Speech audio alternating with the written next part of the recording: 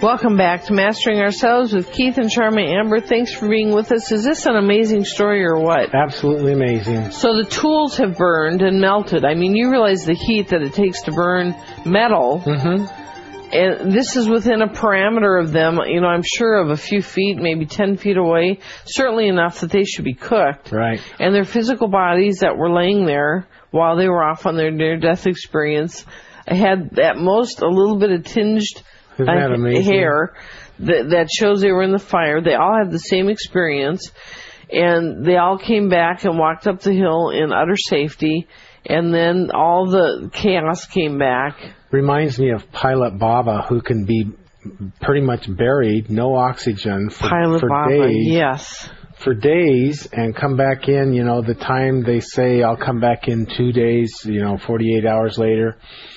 And just be okay. No oxygen or whatever. No, he gets sealed in a glass box. You're right. No oxygen, no nothing. And how does he do it? He has an ability to shut down all of his vital organs. Which is probably what they did and didn't know it, but they did it. The guides did it for them. That's in this right. case, in his case, in Pilot Baba's case, he's doing utter physical self-mastery. He's in control, folks. Oh, baby, it's amazing. You know, when they wrote the article about him, when he first started this path of his, he was sitting out on a rock for days. I imagine he never even left to eat or anything. I mean, he just goes into the state, and he all of a sudden had this thought, wouldn't it be fun if the water just sort of started flowing over me without touching me? It's just a thought, and the water said... In the middle of a river. In the middle of a river. and the water said, okay, let's play. So the water started flowing over him, but it never touched him. And the people that were writing the article said he had control over the water, and I disagree with that. I think what he had instead was agreement. Cooperation, like the water elemental says, let's play. Totally aligned. You know, that's how it works. Some people get a taste of that when they have all kinds of pictures and things show up in clouds. Yes. It's a taste of that. Yes, it's a taste. I got a clunky joke. Okay. If in one lifetime you just have one obstacle after another and you're just burnt out on the whole thing, what are you likely to be the next lifetime? A firefighter. Boo.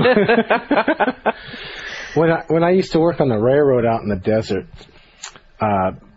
this event happened it was a hot summer, and going into September it was still hot.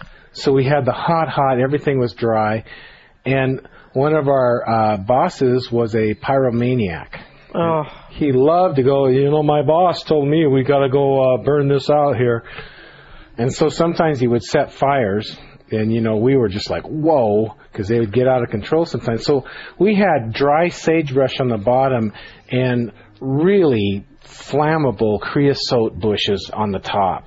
And the creosote bushes were maybe 10 feet high sometimes. And these fires, they would get out of control, and you would be like 200 feet from them. And, if you didn't move, you would blister. 200 feet away. So imagine these guys in the middle of this fire. Oh, yeah. Melting their tools. That's doing it. Jeez. I'll tell you, the power of God and the guides that stuff is easy for them to do when it's the right thing to do. Another reason why faith and why Jesus, the subject of Jesus at Christmas, is a very valuable thing. If you get into the real stuff, it's really incredible, and it's the best insurance policy in town. That's right. Hey, we have another hour. We're going to do more stories and other cool stuff. We are so glad that you joined us for this hour. You can call in next hour, too, if you want. The number is 1-800-336-2225. Now, come on. You can do it. Stretch into the greater you. Have a good Christmas.